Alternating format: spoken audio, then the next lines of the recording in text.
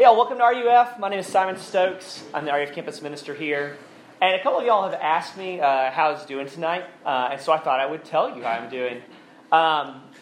What's been going on? It has been a very busy semester. And I was sick with a cold like 2 weeks ago, which I got over, but then I gave to my children who now have a cold. And I think they've given it back to me and turned the tables, if you will. And yesterday, I'm doing some continuing ed stuff, and yesterday I opened up my calendar. Katie asked me as I left the house, hey, do you have anything to do for that program that you're in? And I was like, no, I don't have anything, I don't think. But I got to school, and I was like, maybe I should check anyway. And I opened up my laptop, and I was like, oh, wait, there was a paper due yesterday that I didn't write. And so I did that, and I didn't finish the whole thing. I just kind of turned it in semi-complete. You know, it was on prayer, and I kind of winged it. Because you can do that. Plus, it's like it's a terminal degree. No one's going to look at this later. And I say all that because that is really like how I'm doing. I wrote this sermon today. I say all that because I really, this is really how I'm doing, and this is, really where I'm at. And I want you to know, you can really come in here and say how you're doing. And you can really kind of come in here and be kind of where you're at. Because I would imagine that at this point in the semester, a lot of us are kind of maybe feeling a little bit like what my life has been like for the last couple of weeks. Starting to get a little sick because you're a little worn out. Maybe have, missed some assignments or struggling to do assignments. Things are falling through the cracks. And I want to say, this is not a place where you have to, be all together. But this is actually a place where God and His grace and His love gives us the freedom to actually be who we are, which is an amazing thing. And I think that's actually the best thing for friendship and community and relationships that you could ever ask for or want. And so I want to give to y'all what I think I've received from you, which is real relationship and honesty. So that's what RUF is. This semester, we're going through the book of Ephesians. It's really a letter that Paul, the apostle, wrote to a church in Ephesus. And he's basically just trying to talk about what does it mean that God is at work through Jesus to bring a really divided world together. And so tonight, we're actually getting to kind of zero in on something that he's actually praying for the Ephesians, and which in some way I think he's praying for us too, as part of God's church. So let me read this. It's Ephesians 1, 15 through 23, and we'll get started. This is the Apostle Paul writing.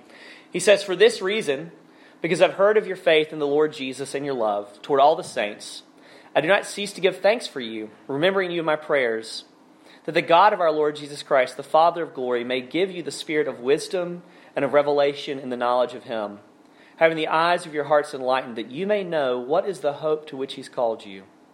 What are the riches of His glorious inheritance in the saints? And what is the immeasurable greatness of His power toward us who believe, according to the working of His great might that He worked in Christ when He raised Him from the dead, and seated Him at His right hand in the heavenly places, far above all rule and authority and power and dominion, and above every name that is named, not only in this age but also in the one to come. And He put all things under His feet and gave Him His head over all things to the church, which is His body, the fullness of Him who fills all in all." Let me pray for us and we'll get started. Father, we do thank you that you've given us this prayer, Lord, that we would see what it is that you want for your church as you speak through the Apostle Paul. Lord, I pray that we would receive what he prays for this church tonight. God, that the eyes of our hearts would be enlightened to your love. God, that we would know what we have in Christ. Lord, that you would set us free from all the things that weigh us down. And Lord, that we would live in the freedom and the love of being your children. In your name we pray. Amen. I heard a story recently about a guy named Luke Haggerty. He, in high school, had to make a decision between, was he going to play basketball or was he going to play baseball? And one of his coaches comes up to him and says, Luke, there's plenty of guys who play basketball are 6'7", but not a lot of guys who play baseball who are 6'7". And especially guys who are 6'7" who throw left-handed. And you should think about it. And so he kind of continues with it, and he winds up playing ball in college for actually a college named Ball State, which is funny. playing baseball for Ball State. Someone his first year looks at him and says, hey, if you could throw in the mid-90s, you would get picked up in the first round in the majors. And so he works really hard at that, and he actually winds up throwing around 94 miles an hour with his fastball his senior year of college, and he gets picked up in the first round by the Chicago Cubs, which is incredible. It's 2002, and he's playing baseball, and he's like 23, and he gets a $1 million signing deal. I mean, it's incredible. But he starts playing, and he gets what's called the yips. You know what the yips are? It's where you kind of psych yourself out so that you have all the abilities, all the tools at your disposal to play really well, and yet mentally, like, you can't do it. Just something isn't working. I mean, the way that Luke related it was that it was like you would step up to the plate and want to throw a ball, and it'd be like suddenly you couldn't even write your signature. Like this thing you've done hundreds of times, you just could not do it. And the yips go on and on and on, and he winds up having to drop out of the majors. And for 10 years, he's just kind of bouncing around. He's doing some sports clinics. He's teaching people who want to play baseball how to play baseball. Finally, he goes and sees a sports psychologist lady, and she kind of helps him take stock of some things. And she asks him, what's your on-plate persona? Like, who are you really? And he starts to work through some of that. And he starts to recognize, hey, I have the skills and the tools to be a good ball player. And he works and he works and he works at what he actually has and what he's got. He goes to spring tryouts this last year, this January, and he's throwing in the high 90s as a 37-year-old man. And the Cubs pick him back up after not being in the majors for 10 years. And it's incredible because this guy who had all these tools, all these abilities at his disposal, forgot how to use them. And then he gets them back. And what I want to suggest to you tonight is that's actually a lot of our problem as we try to live the Christian life. That we have all these abilities, all these tools at our disposal in Christ, and yet we forget them. We don't look at them. We don't see them. We tell ourselves there's other things we need or want. I mean, I just need to read some books and get my head around some of this theology stuff. Or I need this one big, once-in-a-lifetime kind of experience. I need to go on the world race, right? Or I need to feel like I need to do a bunch of things or start a bunch of things. What do you think you need to do to live the Christian life and to live it with enthusiasm and to enjoy it? What do you need to do? Tonight, the Apostle Paul is writing to us, and he's telling us what he actually thinks we need. What do we really need to live the Christian life well and to access the things that are already there at our disposal? So I want to look at what Paul's written here tonight, and I just want to ask two questions of this. I want to ask, who are those who are enlightened? I want to ask, who is the one who is enlightening? Who are the ones who are enlightened? Who is the one who is enlightening? So let's look at this. Who are the ones who are being enlightened here? Look at verses 17 and 19. Paul is praying. He says that the God of our Lord Jesus Christ, the Father of glory, may give you the spirit of wisdom and of revelation in the knowledge of Him, having the eyes of your hearts enlightened, that you may know what is the hope to which He's called you, what are the riches of His glorious inheritance in the saints, and what is the immeasurable greatness of His power toward us who believe, according to the working of His great might. Listen, y'all, the problem for people like us is not that we don't have the resources at our disposal. The problem is we don't see what we have. Do you ever think of that as one of the big problems in your life? That you don't see what you already have? I mean, think what Paul is doing here. He's praying for these Christians, and he can pray anything he wants for them. I mean, Paul is a super spiritual guy. He's planting churches all over the place. He did miracles.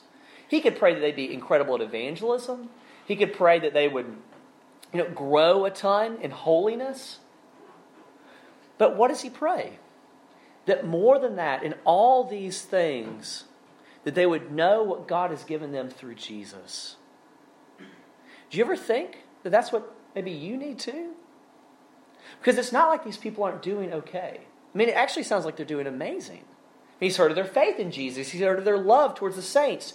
But he knows that for them to continue on in the faith, they need to continue in the knowledge of what they have in Jesus. It's kind of like when you walk around here, and, you know, I don't know if you've noticed this yet at UNC, but there's calendar people and there's not calendar people. Like, there's people who will grab you by the shirt and say, if you do one thing, buy a planner and write in that planner. Or open up the little app on your phone and actually put in, dates and times and set notifications. Like, if you do nothing else, do this one thing. And they may be right, but they're not. Paul is saying, do this one thing. If you do nothing else, this is the one thing you need to do. He's grabbing them by the shirt and saying, do you know what you need? Look, I don't expect everybody here to think of themselves as Christians or to call themselves Christians. If you're not, or you don't, I'm really glad that you're here and that you're with us tonight. But for those of us who do, I think sometimes I can feel like, okay, I need that one thing, but really what I need is for people to like me. I know that you say what I really need is Jesus, but really I think at times on my insides, it feels like I need to do something that's really important so that people will tell me that I'm amazing. I know that I need this one thing, but a lot of times what it feels like is that I need to stop being a jerk to the people around me. And I need to start being nicer. I need to be the better version of me. And Paul is saying, no. This is the one thing that you need. This is the thing. Look, Paul in this also says that tied to our problems in this is that there's powers above us. There's all kinds of powers, and some of those are earthly powers, some of them are spiritual powers. I'm not going to try to get into that. But there's these powers above us that are telling us what to do and who to be, and it's coming at us all the time, all at once. It's like, you need to be beautiful, you need to be smart, you need to be interesting and competent, you need to be well-rounded, you need to run a marathon while becoming a certified personal trainer, and you need to drop red meat and pick up kale. You need to speak another language, you need to get a double major, you need to start a movement, you need to change the world, you need to travel before you get locked down in marriage, you need to set yourself up to succeed, and you need to come out of UNC making $80K and volunteering at an amazing nonprofit. All these voices that are surrounding us, telling us to do all these things all at once. And with all that going on, is it any wonder that so many of us are so stressed out and anxious all the time? Is it any wonder that psych services all over America, but especially here at UNC, are kind of taxed beyond their limits? Because there's all these powers above you, all these authorities above you, throwing commands down upon you, and you're constantly trying to please them. There's the voice of school. You got to grind. You got to achieve. You got to work really hard. There's the voice of friends. You got to look cool. You got to fit in. You can't be awkward. There's the voice of your family. You got to please us. You've got to get the major that's actually going to make money. You can't do the thing that you want to do and follow your bliss. There's the voice of fear. Of what are you missing out on? What could you be? There's all these voices stacked up above you telling you what to do and who you are. How often is it that what's wrong spiritually with our lives is really just a product of listening to those voices and those authorities and of trying to apply them to Christianity? Okay, to run a marathon, you need more discipline. Well, the Christian life is a lot like a marathon, so I've got to dig really deep, and I need to grab some discipline. I need to grind out some prayer times and some Bible reading times, and I need to have some awkward evangelism questions and conversations with strangers that I just met. And is it any wonder that sometimes it feels like a grind? And what Paul is saying is that more than discipline, more than a new experience, more than some sort of new knowledge, what you need is for God to do for you what you can't do for yourself. And to take the central kernel of who you are, the real you, the secret you, the you that maybe you're afraid to show to other people, but that exists inside of you, your heart. That you need God to take your heart and you need to lift it. You need Him to lift it above all those voices, so that you can go and listen to the one voice that matters, to the voice of Jesus. That His voice is the voice that silences all the other wannabe bosses in our lives. When I talk to y'all, it sometimes seems like a lot of your life you've been criticized or nitpicked by people in authority over you, like coaches, teachers, parents. Some of that's been pretty harsh. And you can either try to run from that, you can try to please it. However you try to deal with that, how has that gone for you? Has it brought you rest or joy? What Paul is saying here is that, man, the voice of Jesus is not another high-pressure authority figure who's here to criticize you or nitpick you. That the voice of Jesus is actually the voice of someone who loves you and gives himself to you. And it's not that He approves of everything that you do. I mean, if He did, He wouldn't have died for your sins. But He's loved you in your sin and loved you in those broken places. And He's died for you anyway. So His voice can be the voice that rings louder than all the other voices. So His voice can say, "Come to me, all who labor and are heavy laden, and I'll give you rest." So His voice can say, "I am the way and the truth and the life. No one comes to me except through the Father. No one comes to the Father except through me. And yet come." So that His voice can say, "It is finished." Which means that you don't have anything to do to prove to Him or to God that you're worthy of love or worthy of acceptance. Because He's given you what you need to be loved and be accepted. And do you know that voice? Do you know the voice of the beloved that silences all the other voices? Do you know that that's the thing that you need the most? To hear that in your heart? I had a seminary professor who told the story once of, on his office door, he would open it and close it and it would creak kind of incessantly. And like every time he opened it, every time he closed it, it'd be like creak, creak. And it was driving him a little crazy. And so he contacts building services, and building services brings in a carpenter. And the carpenter takes the door off the hinges and he sets it up. And he takes what's called a planer, which is a very sharp, kind of heavy tool that you put onto wood that's rough, and you just ride it over it, and it shaves off the rough parts. And one of the neat things about planers is that when you run it over these rough parts of the wood, that it is so sharp and it's such a fine cut that it will take the wood and it'll actually cut like a really thin curlicue with the wood. Kind of like if you ever peel a carrot with a carrot peeler, it goes whoosh, like that.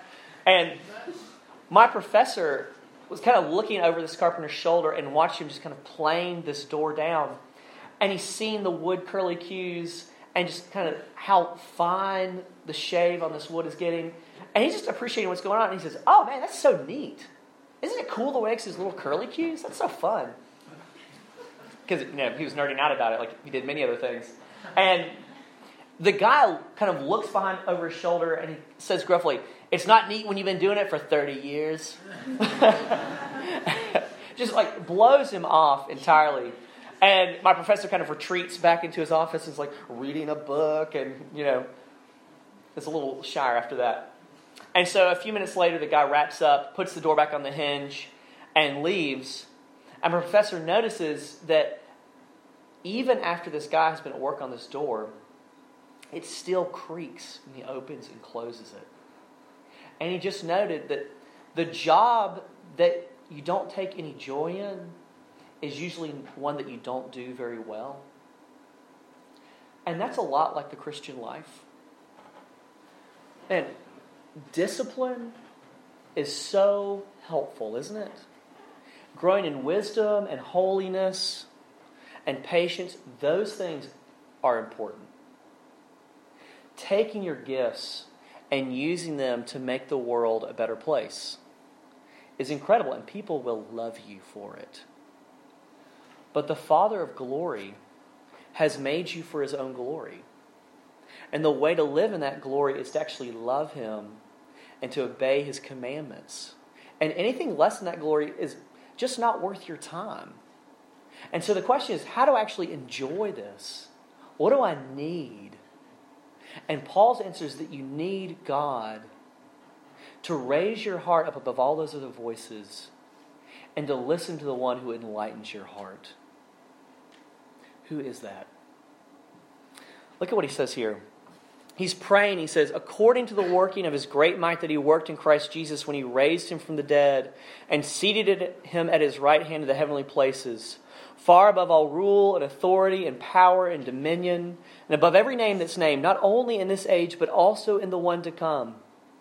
And he put all things under his feet and gave him his head over all things to the church, which is his body, the fullness of him who fills all in all. Paul is grabbing us by the shirt and he's saying he wants us to know the immeasurably great power and love of Jesus. And power here is not power like the Force in Star Wars. It's not magic.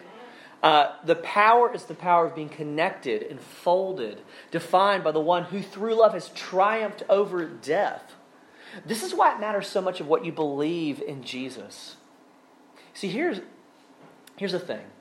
If you think that Jesus is a very nice, very moral teacher, had a few good ideas, but he wasn't anything more than that, then he can't help you. He couldn't even help himself. He has no more power to help you than any other dead person has the power to help. But if you believe that Jesus is the kind of person that Paul is describing here, as someone who's seated above all rule and power and authority at the right hand of God, then it changes everything about the way that you deal with yourself and you deal with the world. Because if Jesus is really God, and he was really living life in the flesh, not as a king but as a servant, then he understands how hard your life can be. He understands how broken the world can be. That almost from the moment he was born, he's a refugee, he's an immigrant, his family is so poor. And there's like 3 tiers of sacrifices that you can make when your child is born in the temple. And there's like the rich people tier, and there's the middle class tier, and then there's the tier where it's basically if you don't have 2 pennies to rub together, this is what you can do. And that is the sacrifice that his parents made for him. Because Jesus grew up as a poor immigrant refugee. Joseph, the earthly stand-in for his dad, probably dies when he's young. We don't know that for sure, but it's probably pretty likely. And in that time and in that place, Jesus, as the oldest son, would have been just expected to step up and be the man of the house. And so maybe he's the breadwinner for his mom and his brothers and sisters when he's like 13, which is the age that you became an adult in that culture. Jesus is totally misunderstood by the people around him. Nobody gets the central thing that his life is about. Nobody understands him. Nobody's even like him. Which, if you've ever felt misunderstood, you know is lonely. Jesus gets crushed by injustice. The only thing that his own people and the Romans who are oppressing those people can agree on is they want him dead. And yet, if he's God, then he really understands how hard life can be. It's for good reason that he gets called the man of sorrows. Because he's taken the sad, broken things of the world, instead of running from them, he's run towards them and allowed them to overcome him. And yet through death and sadness and disappointment, Jesus has brought life and joy and hope. That if Christianity is true, then Jesus didn't just die, but he also rose again. And he's seated at the right hand of God now, above everything else, which means that he is in the prime spot, not just to understand you, but actually to help you. And what Paul wants us to know is not just that we're getting power, but who we're getting. That our hearts get connected to this person. You see, in the death of Jesus, you see God's supreme demonstration of love. And in the resurrection of Jesus, you see God's supreme demonstration of power. Power without love is terrifying. Power without love is just another voice who's shouting at you to do something or to be something that you're not. But love without power isn't really of any help either, is it? I mean, it might give you the warm feels every now and again, but it can't actually help you, not in the ways you need to be helped. But in Christ, what you have is someone who has the power and the love to care for you, to deal with you, the real you, to silence those other voices and to deal with the problems of the world. In Christ, you have not just someone who can help, but someone who must help. Because not only does he have the power, but he has the love. In fact, he's driven to help because he loves you. It's sort of like the old Liam Neeson movie, Taken. Have you ever seen this? It's an amazing action movie. At the start of the movie, I'm not ruining anything for you in this. I mean, it's in the title.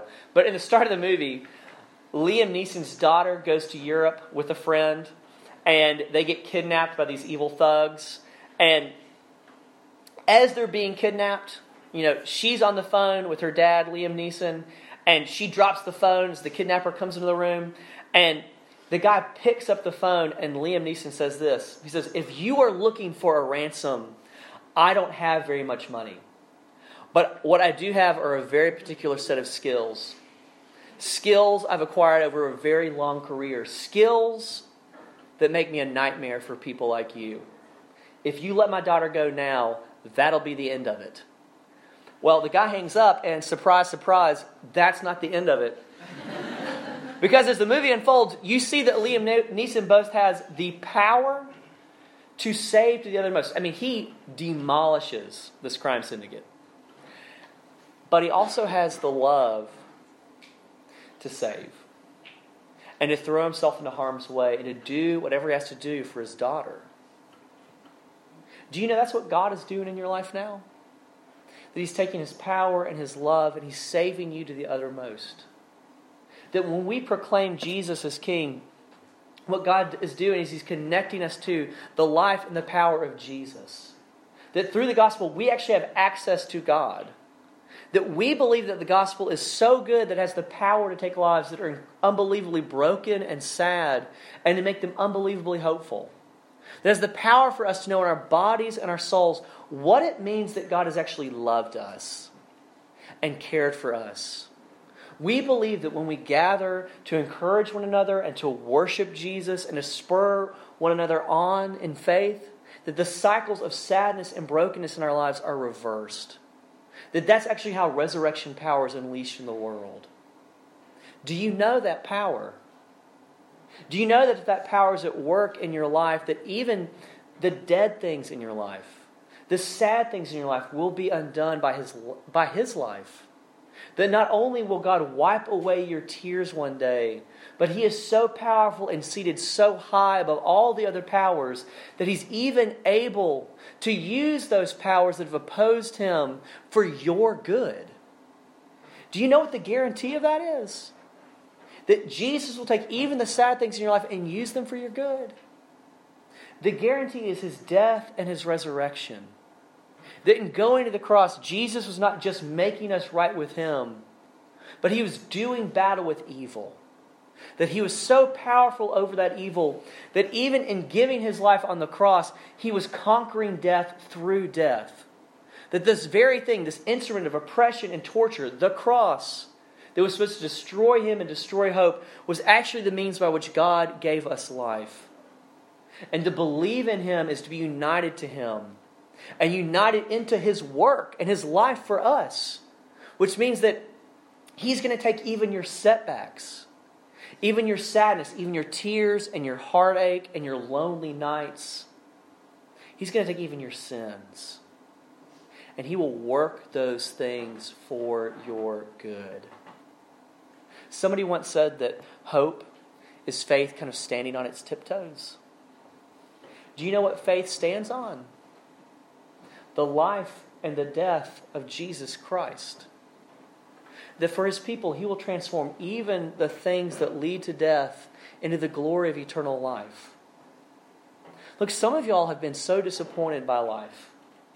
You've been so disappointed that you think it's foolish to have hope. Friends have let you down. Parents have let you down. Every authority figure ever in your life has let you down. Especially those people who are supposed to take care of you. And so you run around and you don't let people give you the chance to disappoint you. You do everything for yourself. You don't let anybody in. And then you hear God's call to you in Jesus. And when you go, it's hard to trust Him. It's hard to listen to His voice because you're afraid to hope. And you're afraid to be disappointed. But if you don't have hope, do you know how to get it? By asking Him to connect you to His life. If you don't know how to ask for that, He will give you the words. If you don't know how to want to ask for that, He will give you the desire. He is that good. He is that powerful. Do you know what a Christian is? Christians are not people who have met a standard. I certainly haven't met any standard. Christians are people for whom God has said, "Come and be mine." Whose voice has spoken to them and drawn them to Himself. And the amazing hope of the gospel is that God's love for you doesn't depend on whether or not you can perform, or what you know, or what you could do, or what you could feel. But your staying with God is what He's done for you, and how He's felt for you, and how He's performed for you. And because of the hope of that, built on Him, it means that even the sad things in our life are going to come untrue. Even the broken things in our world will be undone. Because Jesus has trampled over death. And He's conquered it with His love and His life. And what you and I most need to see is the reality of Jesus' love as it powerfully works on our behalf. Like, that's the thing. That's the thing that would make it all come together, is understanding God's grace and love in Jesus and having your heart enlightened to that. And so I'm going to end with this. There's a pastor who a friend of mine works for, and he tells a story that when he was in his 20s, he was actually an RUF intern, and he worked at a school, and he knew a guy there that was this incredible athlete. This is an incredible, just well-rounded, good-looking athlete. He was very involved in their campus ministry. He led Bible studies. People loved this guy. He was like the guy in the ministry that everybody else wanted to be. And somewhere along the line, this guy gets diagnosed with Hodgkin's lymphoma, which is not, out of the scale of cancer, it's not the worst cancer you could get. It's very treatable. But it just wrecked this guy. And he lost his health, and he lost his hair. And friends of his who had loved him when he was fun and outgoing and had super high energy kind of evaporated out of his life. And he said that one night he was in the hospital, and he's trying to walk from his hospital bed to the bathroom, and he's in like just the hospital gown, and that's it. And he's trying to make it to the bathroom, and he's so weak, and the disease is so bad that he just collapses on the floor. And he can't get up. And he said in that moment he got it. That he got it. That he was leading no Bible studies. He had not prayed in months. He could do nothing for Jesus. Like zero. His life was a wreck. But on the floor of his hospital room he got it. Because he finally understood grace. That he was so helpless that he could do nothing for God, and yet God loved him all the same in that moment as if he could do everything for God. And to this day, he will tell you that he thanks God for Hodgkin's lymphoma in his life. And I tell that story not because I wish cancer on anybody, but do you know that that's what the eyes of our hearts need to see, to be enlightened to as well? That God loves you apart from anything that you can do. And you can do tons of things for God. Or you can do nothing for God. But what you need to see is God's love for you in Christ. That He's given His life and His power to you and is seated with God right now on your behalf. And you need that more than some new piece of knowledge. You need that more than some new experience. You need God to raise your heart to see and listen to the voice of Jesus. That God has given us everything in Him. And apart from Him, we can do nothing. And so that's my offer to you tonight, to know and see the power and the love of Jesus at work in your life. Amen. Let's pray. Jesus, we pray that you would help us to know your grace. Lord, the reality that you give us everything in your life and your death. God, that you are raised above all the voices, all the authorities in this world. And Jesus, you speak a better word for us than even our own hearts. You speak a word of love and of peace and affection, apart from anything we could know or do, but because of everything that you have done and felt towards us. Jesus, help us to believe that. Jesus, for those of us who are here and don't know you, God, we pray that you would open the eyes of our hearts to see beautiful things in you and in your work. God, that we would trust you and be enfolded in your love. In your name we pray. Amen. We all stand.